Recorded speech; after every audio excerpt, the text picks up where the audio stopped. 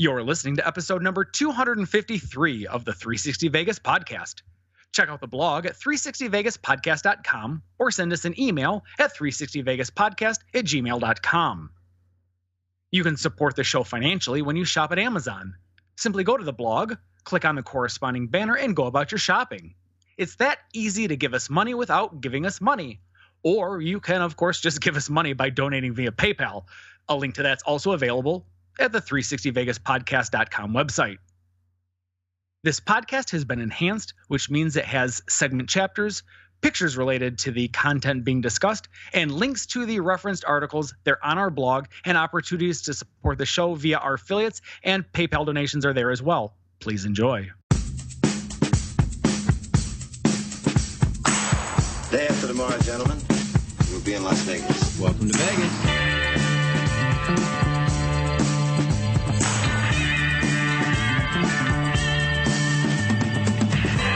Las Vegas functions on a 24-hour-a-day schedule. The pools, the casino. Big volcano out in front. That's the Eiffel Tower. Bellagio, Riviera, the Mirage, Flamingo, Sahara, and the MGM Grand. This isn't the real Caesar's Palace, is it? I want to gamble. They always put the machines that pay off the most right in the front. Good luck.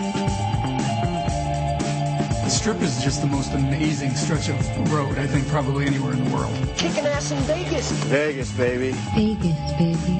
Welcome to Las Vegas.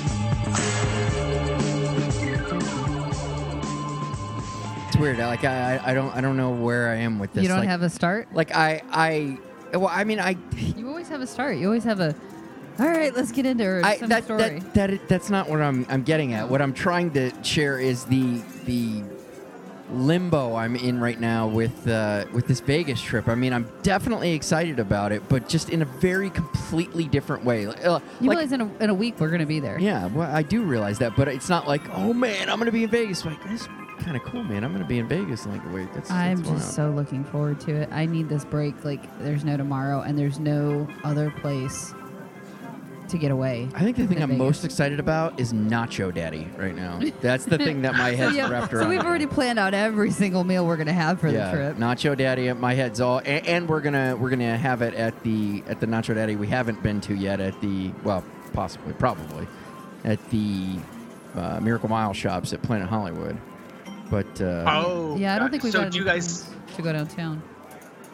That was actually going to be my question. Do you guys think you'll even make it downtown this trip? I see it happening. We like to gamble. You want some good pitch, right? Pitch blackjack? I forgot about Hey, pitch. you don't have to convince me about how awesome Main Street Station is. Yeah, so I see that happening, you know, if only for like a quick day trip. That's why I was like, oh shit, I can definitely see us going, wait a minute, why don't we go down and play some pitch and then we'll eat at Nacho Daddy down there? But like, yeah, all right, I can't really argue with that. Yeah, it may depend on the day and whatever, but Yeah. I mean, we don't have any plans to go down, but you never know. Once you're in Vegas, you can have the best laid See, plans. in my head, I always kind of had the plan to go down, but then again, we are You never share.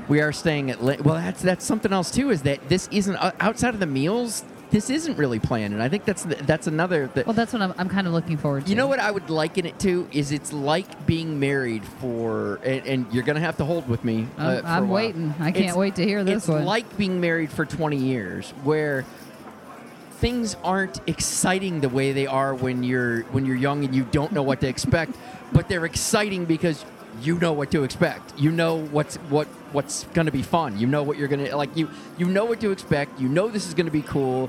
You know, it's like, oh yeah, awesome. Sex. I know it's going to be good. This is going to be great.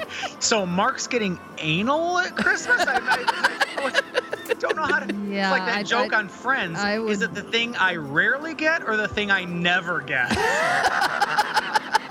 I was gonna relate it to a 20-year marriage, as in it's comfortable, but you're happy with the comfortable. That's what you're looking forward to, is being comfortable. Yeah, I was trying to steer clear of the sex thing, but that's probably the best way to describe it. Is it's like, yeah, it's not the exciting, crazy, like, oh my God, this is gonna happen. It's the exciting, like, oh, I know exactly how this is gonna work, and it's gonna be awesome. It's like you haven't gotten to that stage in the marriage where you're like, you know, from Mr. and Mrs. Smith, and they're throwing each other against walls and everything. But you know, other than that.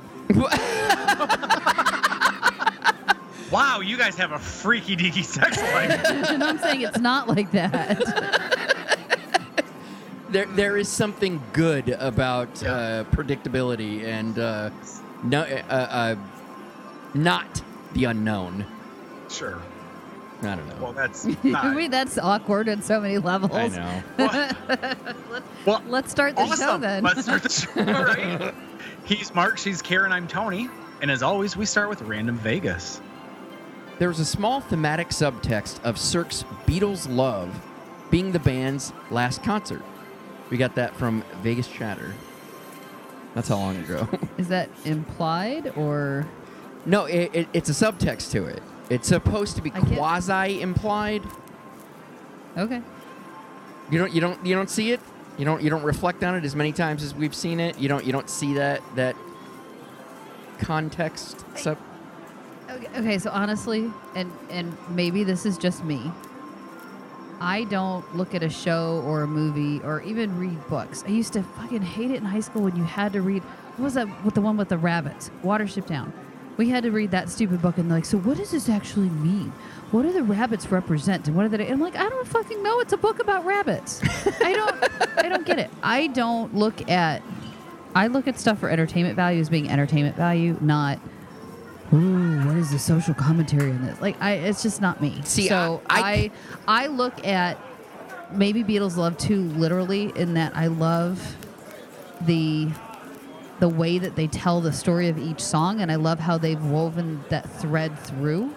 That I find fascinating. When it starts going into subtext and all that other stuff and the hidden meaning behind it, I'm just not there. See, I can't ever see it without someone telling it to me. I mean, at least not often. Like, I know with The Matrix, I got lost in that thing because I could see the levels. A lot of people are like, this doesn't make any sense. Yeah, I could see the levels, like the technological, the technological parables and metaphors. Yeah, that's easy for you to say. And all that stuff, I could really wrap my head around. Obviously, the biblical or the religious messianic. What is it? No, not that sounds too many. Too many syllables.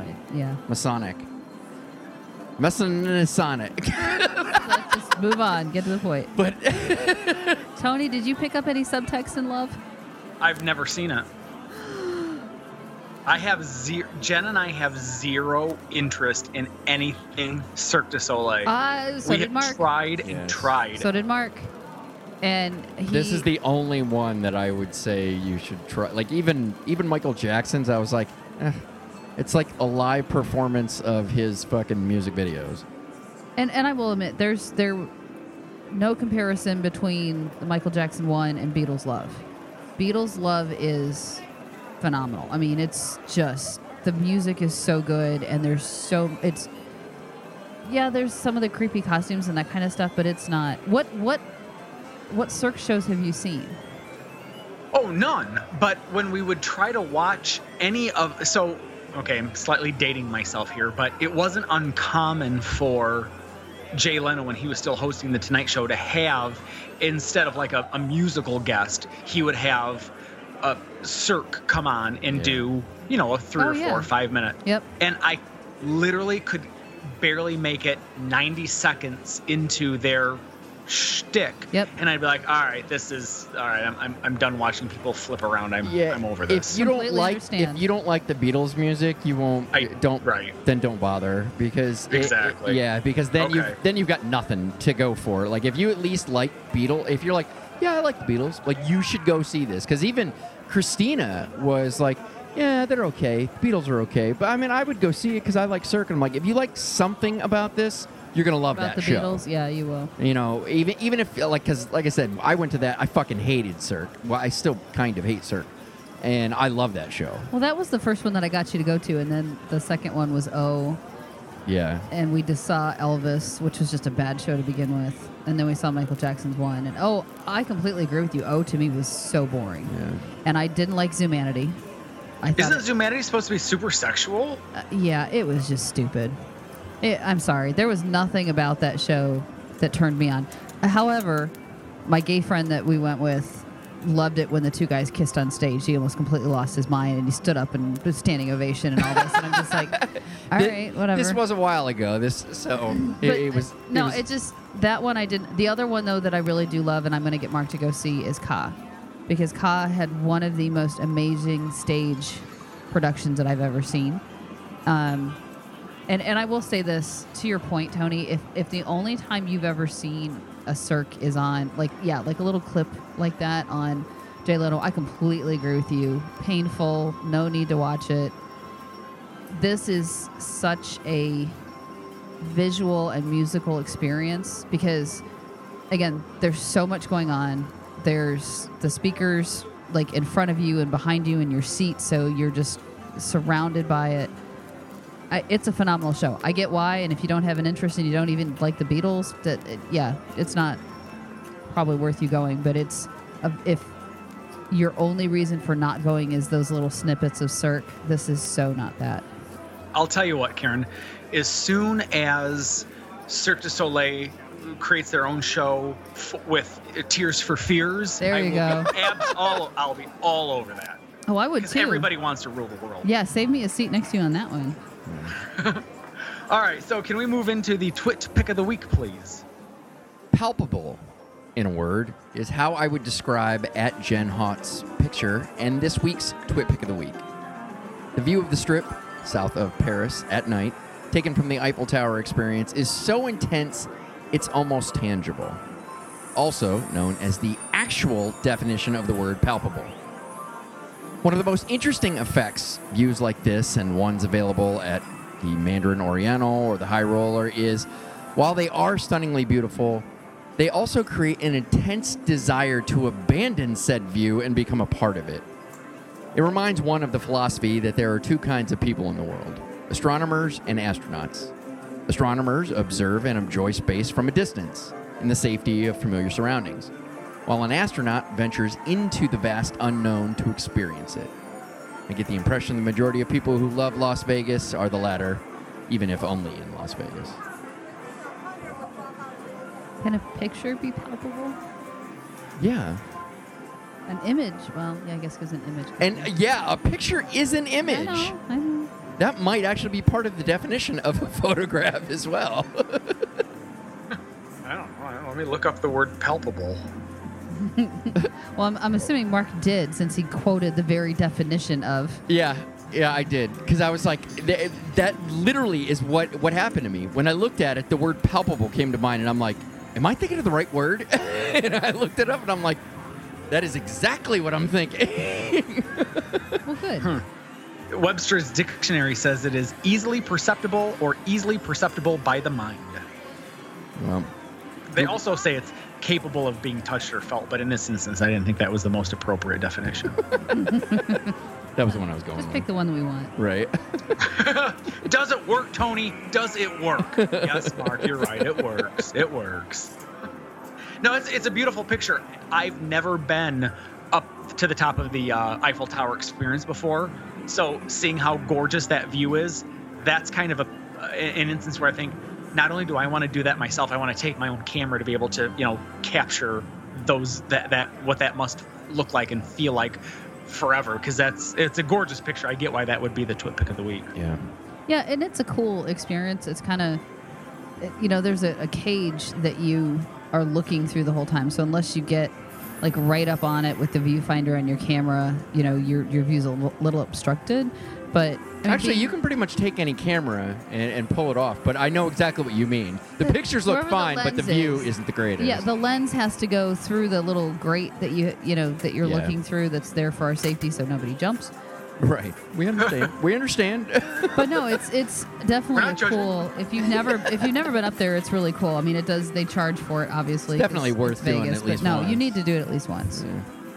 That's awesome. Well, listen, as always, we will link the photo to our blog. We're going to feature on all of our social media outlets such as Flickr, Pinterest, Facebook, Google+, and Twitter, as well as the enhanced version of the show, which you should be seeing right now.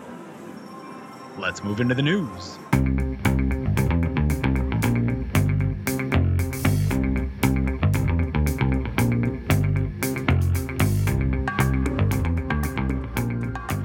So, Caesars sells Harrah's. Fresh out of bankruptcy, Caesars is back to buying shit. A break from the norm to help finance their latest $1.7 billion acquisition of Centaur Holdings, owners of Racinos in Indiana. Caesars sold Harrah's Las Vegas Hotel and Casino to VICI for $1.14 billion. Included in the deal was a 15-year lease for Caesars to run the property, paying VICI annual rent of $87.4 million, increasing year over year. Caesars also has the ability to extend the lease for an additional 20 years in 4 5-year extensions. Lastly, Caesars is acquiring the 18.4-acre plot behind Harrah's and Flamingo with plans to build a 300,000 square foot convention center. And once that project is complete, Caesars has the ability to require VICI to buy it from them, then lease it back to Caesars. All this sound familiar and yet confusing? Let me clear it up. VICI is Caesars. Oh, they just set up another legal entity. Yes. Oh, okay. So they fucking bought and sold shit to themselves. It's a private company that Caesars spun. Well, I guess it's not private. It's regardless. It's a spin-off that they're referring to as an experimental real estate portfolio. Essentially, It's a REIT. They sold Harrah's to itself and will pay itself rent for the right to run itself. Yep. All this is legit, by the way. All this is legal. So, I have a couple observations. Sure. Observation number 1, VICI is actually Vici. It's that Latin term of Vini, Vidi, Vici, which is the I came, I saw, I conquered. God damn it, that does make way more sense and way cooler. Well, So it's clever. I mean, Caesars is playing on its Latin roots, right? Right. Of that. But second of all, this Vici is really nothing more than their REIT, their real estate investment trust that they set up to get themselves out of bankruptcy. And I'll defer to you. I'll defer to the listeners if they want a legal lounge on what these REITs are all about and how they operate and how they work. I'd be happy to put one together. But the long and short of it is, the best part about it is they can sell it to themselves and then charge themselves a payment for it, and then they can take it as a business deduction on the other end of the ledger. I mean, it's brilliant. Yeah, I mean, I don't actually object to this. It's totally legit. It seems shady as fuck, and that's the thing that I like to mock about it. But to be fair, Kirk Kerkorian's been doing this shit for fucking, like, way back when he built his first property with the International, where he would own the land and then lease it to the holding company that he created. So this shit's been going on forever. yeah, so it was funny until I got to the end of the article. I saw that they were selling Harrah's, and I was like, are you kidding? And in my head, I'm like, all right, so Harrah's does have the shittiest pool. It's not the best, property that they own. If they're maybe it's one that you give up and then you realize that, they're still going to run it and it's still theirs and it's just illegal. And you're like, God damn it. Well, and on the flip side, you have to remember that while their name is Caesars, this company is Harrah's. This is the company that started as Harrah's. That's his company. You would think they'd have. Well, and that was the other thing that was disappointing. It's like, why would you sell that one? Well, and they also still own, no, not anymore. Remember, all their locals used to be Harrah's, and now they're all Horseshoes. Right. Yeah. So the other thing that I find interesting... Well, not all of them, but most of them. ...is it really does depend what industry you're in as a corporation, whether or not you like the idea of a REIT. Yeah. Because in this case, it is allowing Caesars, number one, to show a gain on sale of an asset, right? Yep. To take... then, those rental payments, to Tony's point, and, deducting them as a business expense. And then you have this other REIT over there that, hey, I have this asset and I have this guaranteed revenue stream over a period of time, and that's all they have. They're not going to have any expenses. Yeah. So in that sense, it works. In other situations where, and I'll just say that if it's a franchise company that has real estate assets, the last thing they want to do is create a REIT, because it completely changes the whole franchise structure. And it's actually, there's been several big franchisors that have had problems with it. Like, honestly, Wendy's and Tim Hortons and a few of the others, that these activist investors get on the board and force them to spin off their real estate assets. Yeah. And it basically unlocks the value of the real estate. So the investors at the time get all the money, but the companies that depend on that real estate just get fucked. Yeah. because it's not a guaranteed relationship anymore like this is. Because Caesars owns both the REIT and Right, this, yeah. then they're fine and there's nobody else playing in the game. On the other companies, usually when a REIT happens, it's because a company has a shitload of real estate holdings that some activist investor wants to get in and create a profit with, and it destroys the original company. Carl Icahn. That's one of them. I was thinking of Ackman. He's a big activist investor that does this quite often. So AKA rapist. Corporate rapist. pretty much. Yeah. Sorry, Speaking of- that was my soapbox. Sorry. I could have transitioned in really well there. Well, just pretend I didn't say Out that. of order, but I could have transitioned really well. Just pretend I didn't say it. Go. Speaking of rapists, MGM Resorts hire sexual predators. While we wait for MGM's cease and desist order regarding our title for this news piece, we'll report that MGM Resorts has cut ties with celebrity chefs Todd English and Mario Batali after allegations of sexual misconduct. Eater Vegas confirmed that Batali's allegations will not affect MGM's plans to open in Italy as a part of the Monte Carlo renovations into Park MGM. Batali has stepped away from the day-to-day operations of his company, which is to say that he will still financially benefit from them while not actually doing anything. Fingers crossed, Gordon Ramsay's next. That is, Gordon Ramsay's next in the sexual misconduct thing, and then he has to go away. Go away forever. If this guy didn't get sued for like abuse on the job, I don't know how the sexual misconduct thing is going to happen. I mean, unless he's yelling at somebody going, "You didn't look at it right. And touch it harder. Are you fucking stupid? You're supposed to suck a dick when you see it." Otherwise, I don't Oh, see him. nice. I don't see it happening. Speaking of Hell's Kitchen, it is slated to open in the space formerly home to Serendipity 3 in front of Caesar's Palace on January 26th. I'm interested to see how the constructions come along once we're out there. So, How about the auto collection closing at the Link? After 35 years of existence in one form or another at the property, the auto collection at Link is closing to the public on December 30th. While traffic to the attraction, as well as vehicle sales, have slowed, the reason given for the move is simply that ownership felt it was time. Originally opened as a place for Imperial Palace owner Ralph Engelstad to show off his vehicle collection, in 1999 he brought in current ownership to sell his vehicles. Taking on consignment partners, the concept evolved into the museum/classic auto dealership it is today. Most of the 65 cars on display are for sale, and those interested in purchasing one will still have that option until February 28th. At that time, vehicles that have not been purchased will be returned to their current owners. No word what will replace the attraction in the space it occupies. I've never been there. Have you guys checked it out before? Nope. Yeah, we have.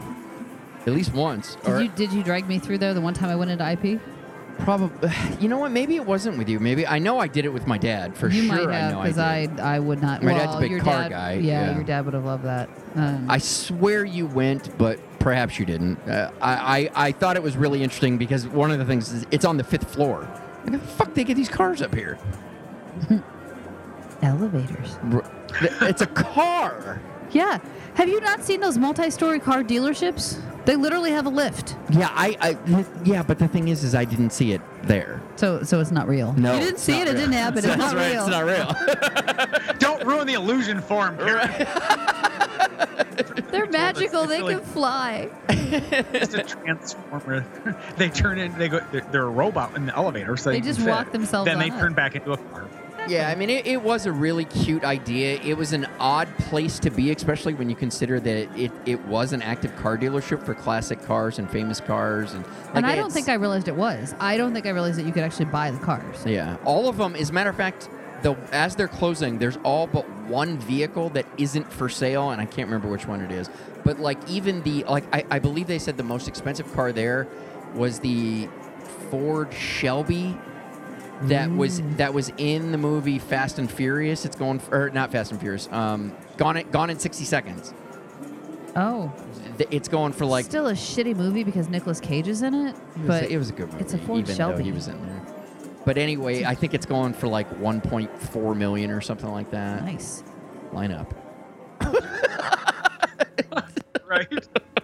To your knowledge, could I buy the Flintstones car from Viva Rock Vegas with John Goodman? Is that an option? Could I buy? No. Okay, that's fine.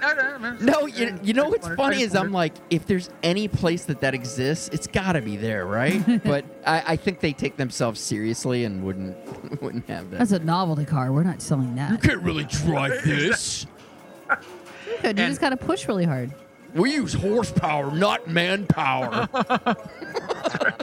I don't know why they talk like that. For the listeners at home, you got a rare Mark parent reference. For those of you that assumed that Mark was like Charlie Brown and didn't actually have parents, now you know.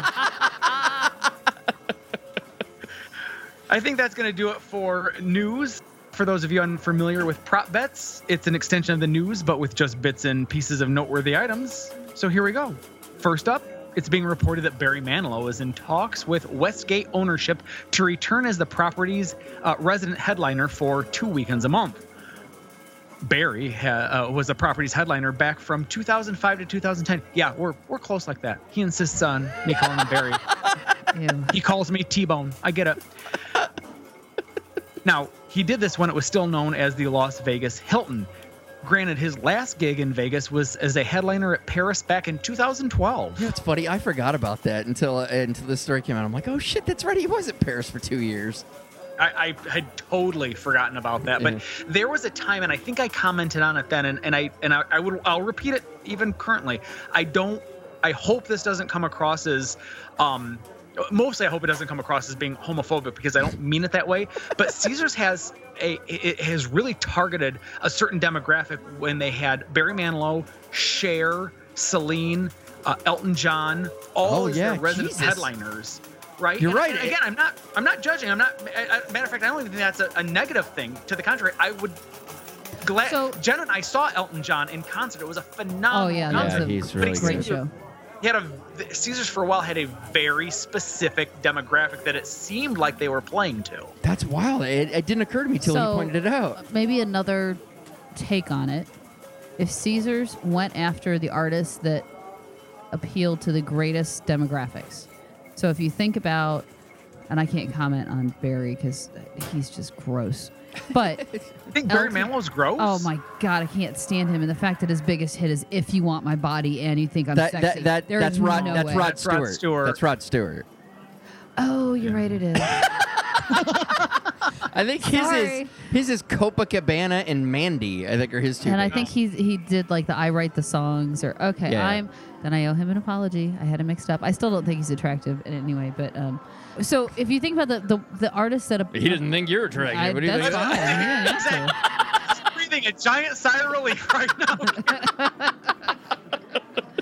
But no, the artists that have the biggest, like the broadest commercial appeal. So Elton John, huge pop singer in the 60s and 70s. I mean, he was gigantic. So before he came out as being gay, he was just a huge icon. Yeah. Cher can sing and huge stage presence and the gays love her, which is fine. Yeah. And then Celine, again, a voice that's incredible, annoying as hell to watch. But again, she has a whole nother segmented fan base that love her. Bette Midler, another one. Bette Midler, yeah. Was there as a residency. So I don't know that it's targeting that audience versus finding folks that have a broad appeal.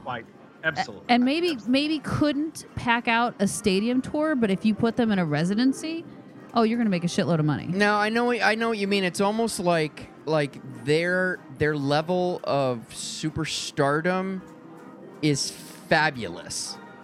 And that's what fabulous.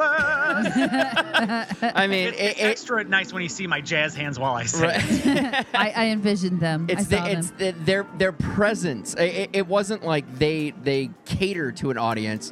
It's that audience came to them because of their. I don't think any of those artists that we listed cater. No, you're right. Anybody. Yeah. They did whatever the fuck they wanted to do. They're just no. So I think it's a slightly different take on it, but I get the common appeal. But it is an interesting. I mean, you can say like, well, it could be argued that was the case, but I think both cases could be made. It's all a little whitewashed. Subtext. But that's okay. Subtext. Subtext. All right. Continuing to be a driving force in the redevelopment of the Las Vegas community, TravelZork reports that Zappos will be the brand name displayed on the jerseys of the city's new professional soccer team, the Las Vegas Lights. Seemingly a response to Casino Royale's price increase on their $1 beer to $2, Venetian announced that Rock House will offer $1 PBR from 4 to 7 p.m. Monday through Friday. Okay, I'm sorry. There is no fucking way that Venetian is trying to compete with Casino Royale. Especially, like, I like the idea that the people at Casino Royale are like, $2? It's fucking bull. We're going over to Venetian. Right? Where your gambling limits go from a couple bucks to 25. You know what? Whoa. This is too rich for my blood. I'm going to the Venetian. Right. That's exactly what I mean. There's no way.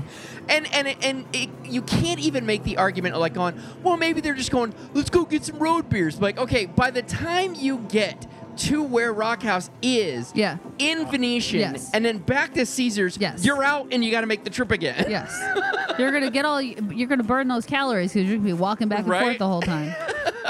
And saving money because you're not gambling. Right. Oh, that's funny. Spiegelworld, who are the creators of Absinthe, which is in front of Caesars, teamed up with Cosmopolitan because they're people who want absinthe at their property. They announced this week that a new show called Opium will open at the Cosmopolitan in March of 2018. As one would expect from a company that remains in character no matter the circumstance, details on what the show will actually be were almost non-existent. That's actually why I like people all the time like, how have you not gone to Absinthe? I'm like, there's something about the gazillionaire always being the gazillionaire in every fucking thing that they do. Like, you can't talk to that guy. You can't have an interview with him. He's in character constantly. Same thing with this. Like, whoever the producer of this new one is, in character the whole time, referring to the gazillionaire doing. I'm like, just fucking go. Just what at your show, whatever. See, and I hate to say it. I'm sure someone's going to tell me it's not the same thing. I put Absinthe in the same category as Cirque, just with upfront in your face awkwardness. And that's what I've heard there's a lot of in. fucking cunts in it, so they're like, that would appeal to Mark. You like the F word? You must love this show then. Right.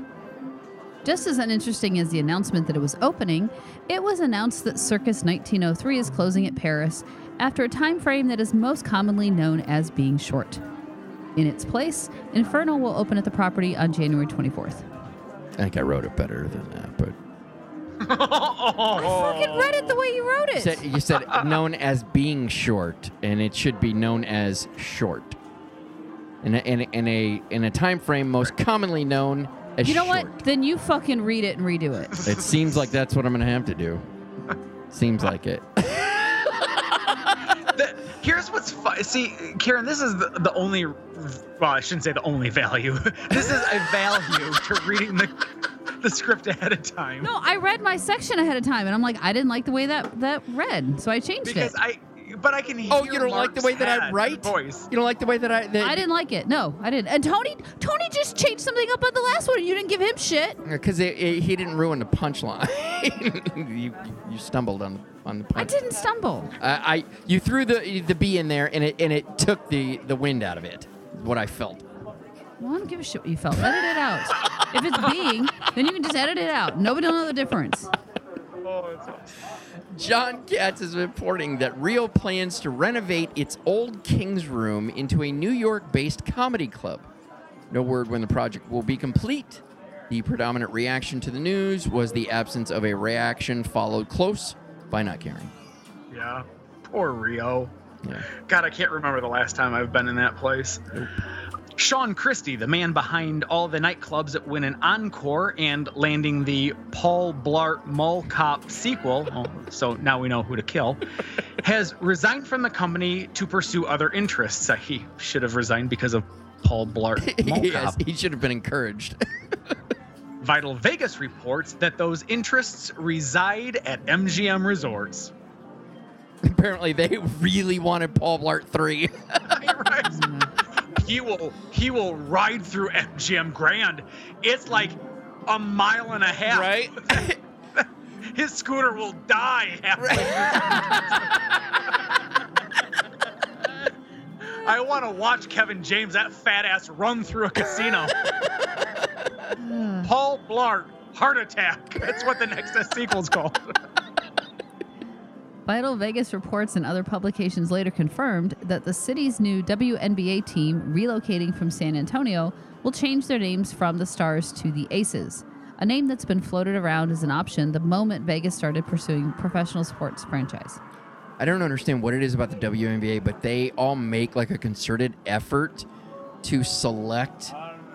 Obviously, it doesn't really fit in this case because they both have the ability to be fucking mascot. Things like the Mercury and the fucking I don't know. Fuck it. I ruined this whole thing. I don't like you, WNBA. That's probably all you needed to say. Let's just cut to the chase. Palms plans to open its new buffet on December 22nd. Its name, AYCE. All you can eat. Ugh. I know, right? I don't know. I think we should title this particular podcast Box Turtle 2.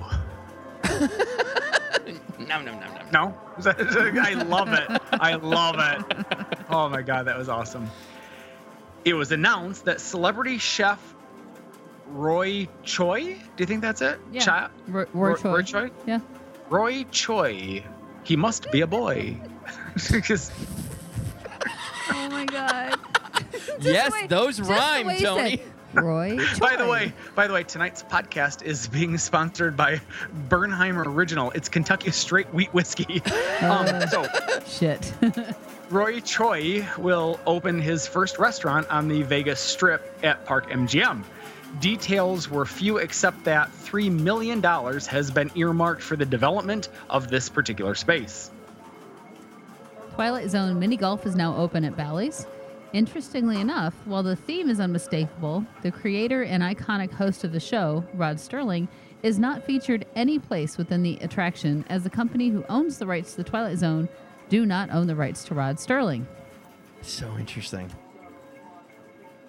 Filings this week with the Clark County Building Department revealed that the new owners of the Fontainebleau are currently referring to the stalled project as Project Blue.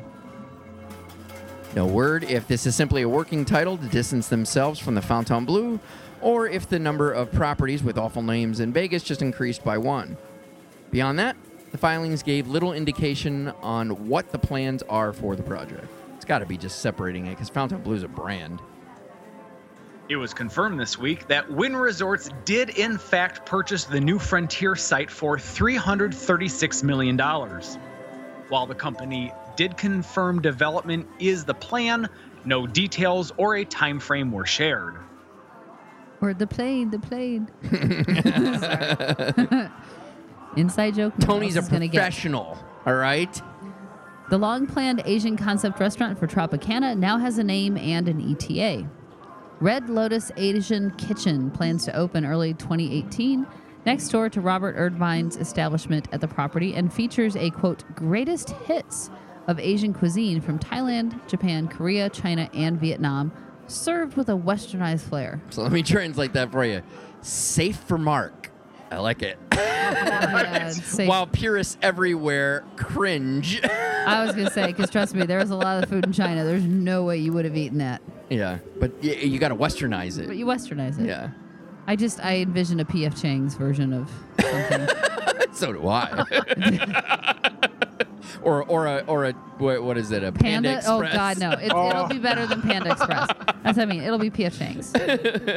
That's orange chicken I can get behind. Watch out for that poor orange chicken. No, don't you get behind me. And lastly, while analysts predict Steve Wynn will be unable to keep plans for the New Frontier site to himself on next month's earnings call, most expect it will be years before any visible progress is made. This also in, that bullet point would have been way better, like just one prop bet before. Okay. We're we're off. That's it for news and prop bets. Let's check the river.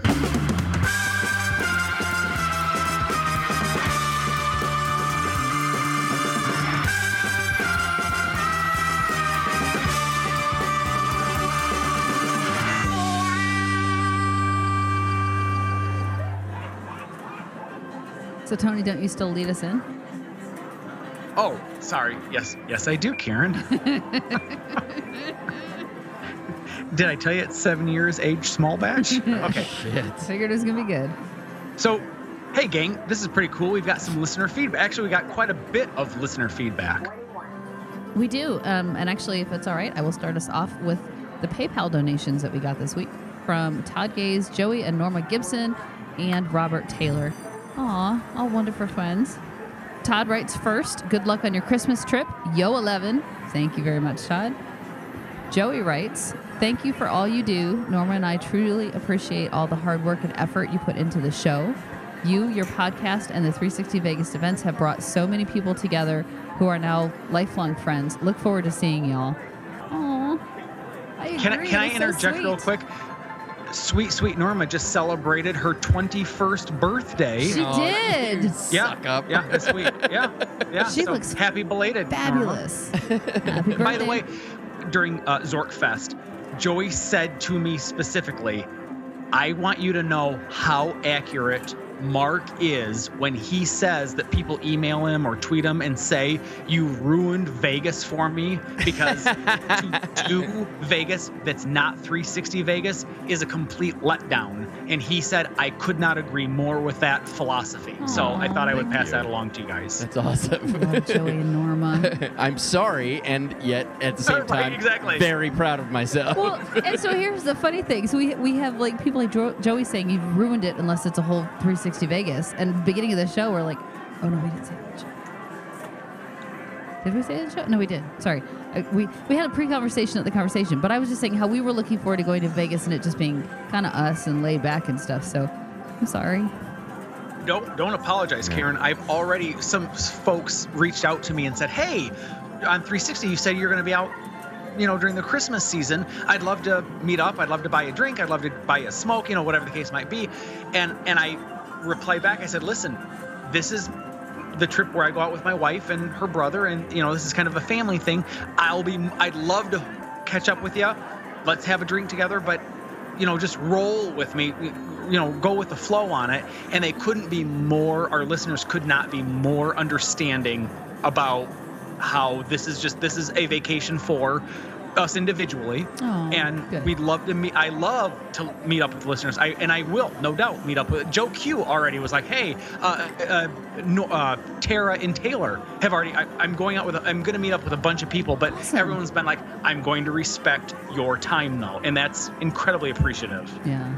Awesome. We have awesome listeners. We have awesome do. listeners. Well, and with so many awesome friends that they started as listeners and are now so much better than that. That's fair. Well, And- way to make me look bad, Karen. Way to make me look I wasn't. bad. I was just called out adding to listeners. it. I'm sorry. Sorry. You're not. I just can't do anything right tonight. That's right. It's the story of my week. Mark, you beat her later. And hold on, finally, Rob also wrote in some comments where he said, oh, Rob, just like the Packers' overtime victory against the Browns, you have been working overtime to share your passion for Las Vegas. Keep up the good work. See you in Vegas.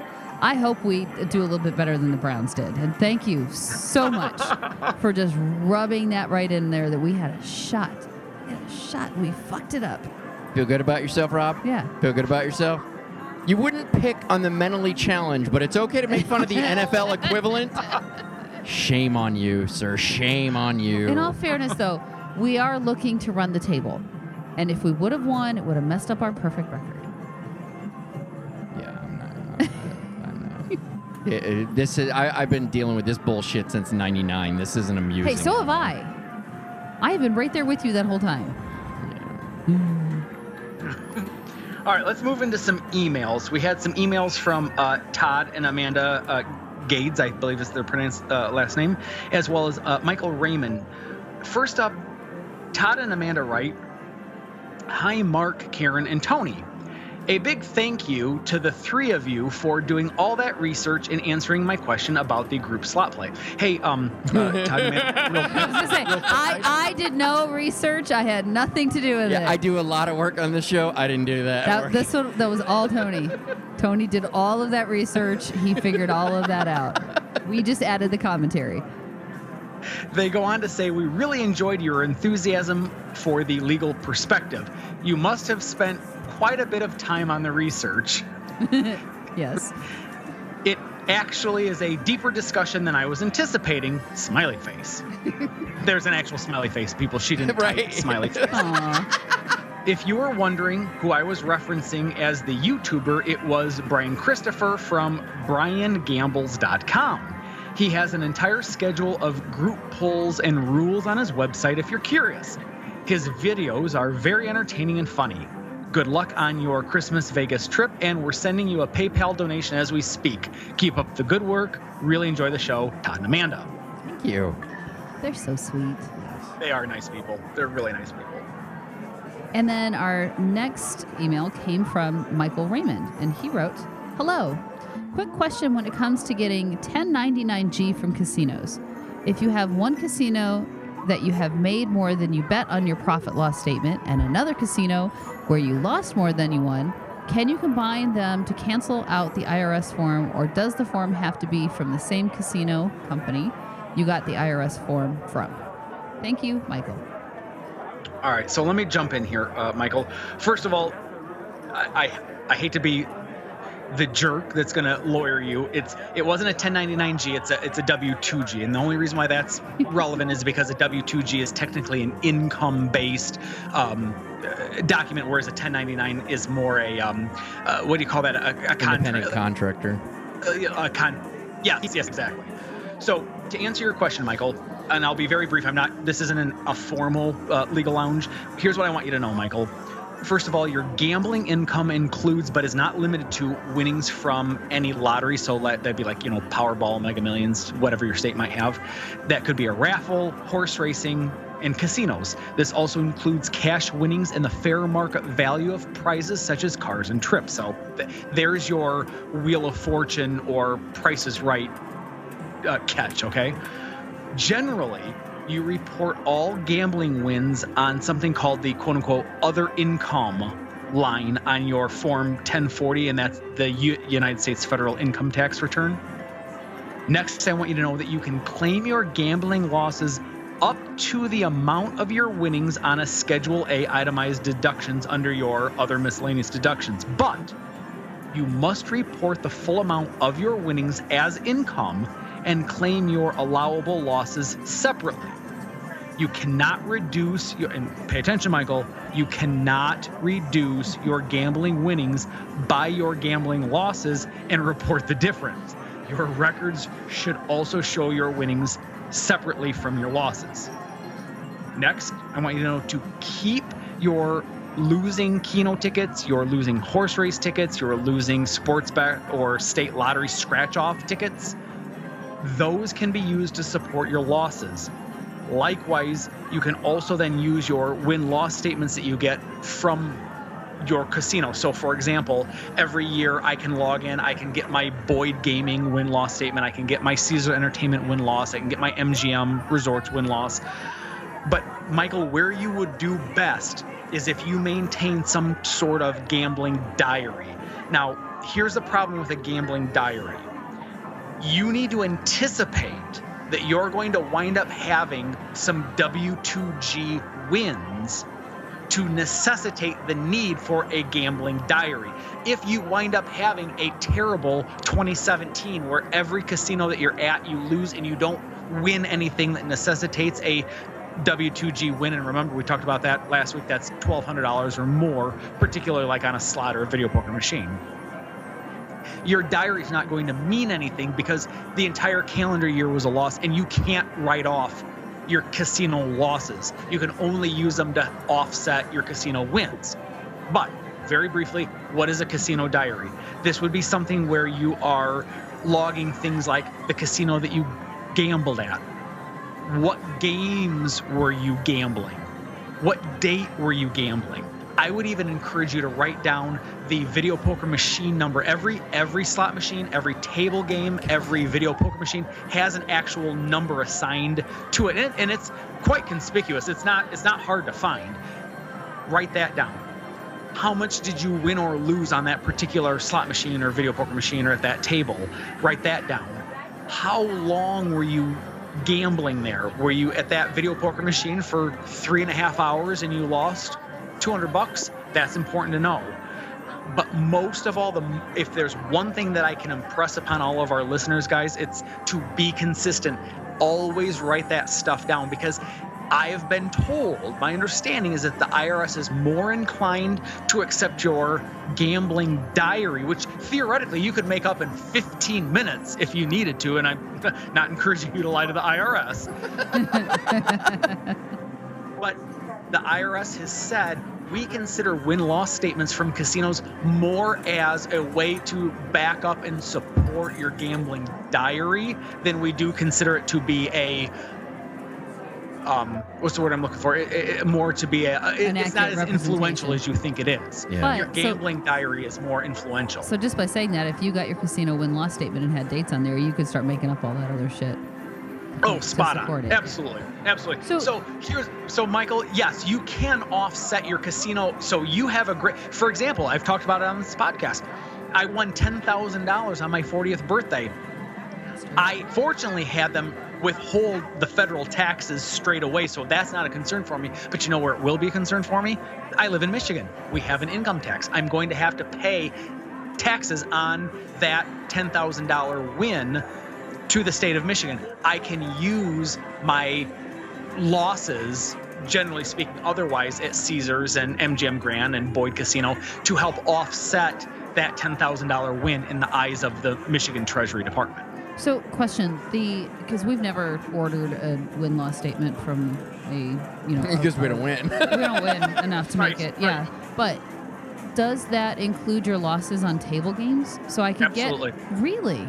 Is it As long as theoretical you use your loss? player's card. No, it's yep, gotta use be- your player's card. But it has to be a theoretical loss. No. Because they don't know. They don't mark sure you down when you're. Do they mark you down when you're cashing out? How much you? Absolutely. Yeah. They log your buy-in and they log your cash out. And do they log when you rebuy in? Absolutely. Of course. Yeah. Absolutely. Yeah. I don't think I realized that. Okay. All right. So, answer that all right. question. Another little mini legal lounge. Right? Right. It's, I even asked Mark. I'm like, Mark, do you want me to turn this into a legal? He's like, no.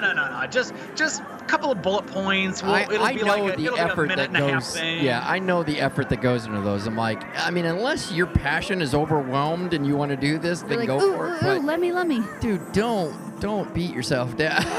Don't be like, in 3 weeks I'll be ready to answer this Right. email. Like, let's pump the brakes there. Hanson. That's kind of you to say. Todd and Amanda, your Legal Lounge segment took me 2 weeks to research and write. Michael, buddy, you're just as important to the podcast, and I love the shit out of you, even though I don't know who you are. Your quasi Legal Lounge segment took me about a half hour to put together. So There you go. But all valuable information that the listeners appreciate. So Tony, thank you for the amount of time and effort you put into these questions. Yes. that's kind of you to say. Hey, gang, by the way, just one last thing before I close this out.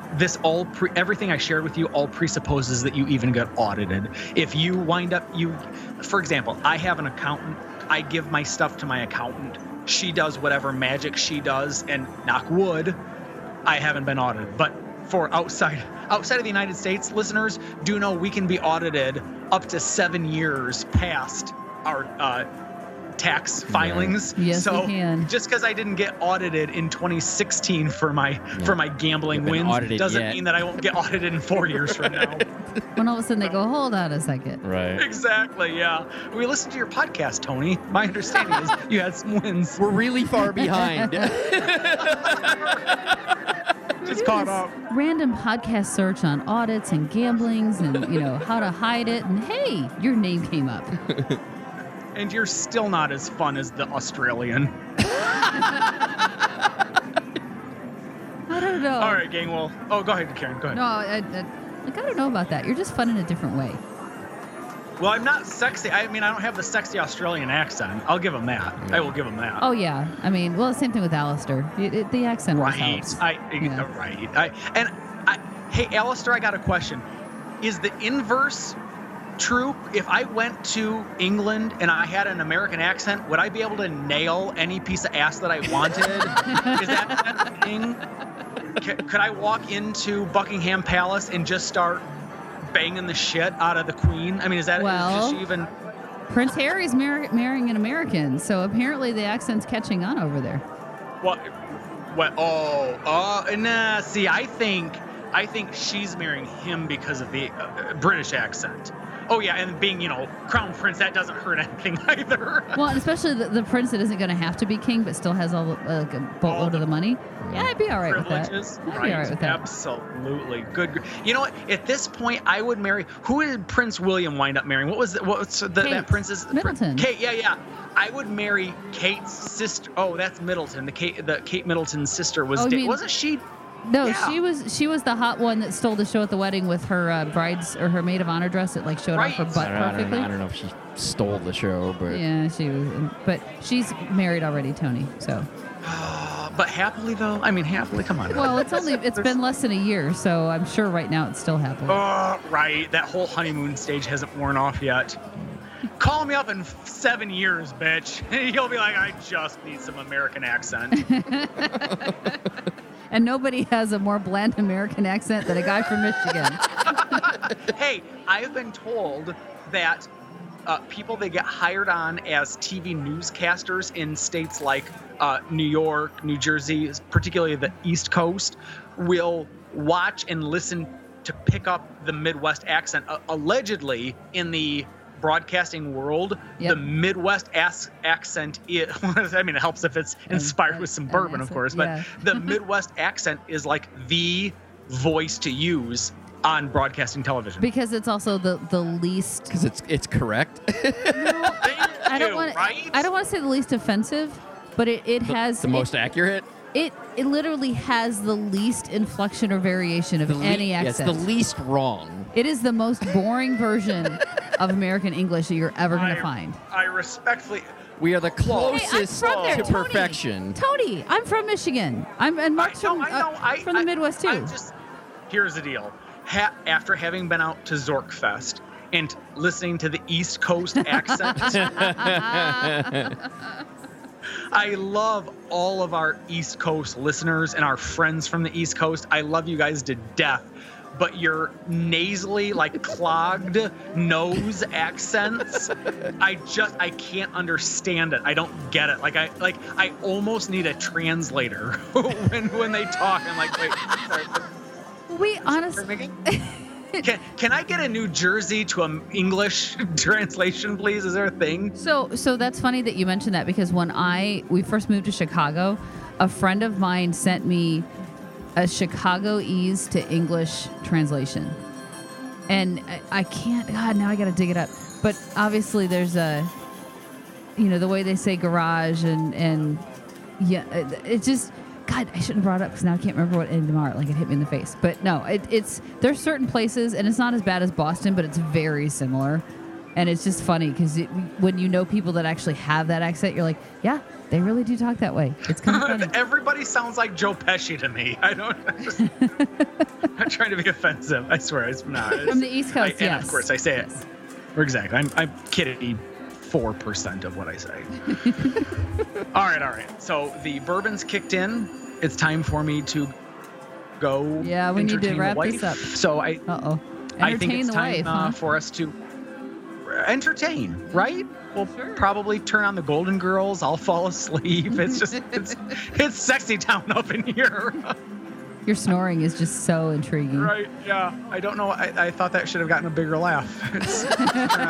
Turn on the Golden Girls and I fall asleep. It's like my blankie. That's going to do it for episode 253. Forget these two who don't find me as funny as I think I am. We love it for your listening, your downloading, and we really do appreciate it. If you'd like to check out any of the stories on today's show, you can do so on the blog, which is 360vegaspodcast.com. You can support the show via purchasing things from our affiliates, such as Amazon.com, tickets.accessvegas.com, or you can just make a PayPal donation. You can buy merchandise from our store, which is Zazzle.com/360Vegas, or you can help others find the show by reviewing us on iTunes. If you'd like to send us some feedback, written or audio, you can do so at 360vegaspodcast@gmail.com. If you're not sure how to record audio with your smartphone and email it to us, we do also have instructions on how we have instructions on how to do that as well on the blog's main page. The bourbon's kicking in. He started that outro out so loose and all of a sudden went, oh shit, I gotta focus. I'm too far out on this ledge. Back off. And trust me, Tony, as somebody who's had enough alcohol in their system and then tried to read through this stuff, I completely understand where you're coming from. I just find it cute and endearing. My favorite part, if I can find out how to spell it, that will be the name of the episode. Is He hit that point and went, oh shit, that's not going well. Great. Okay, try again. Tony, where can folks find you? I am at 360 Vegas Tony. And Karen, you. I'm at Karen Mark. I just told you where you can find me, so until next time.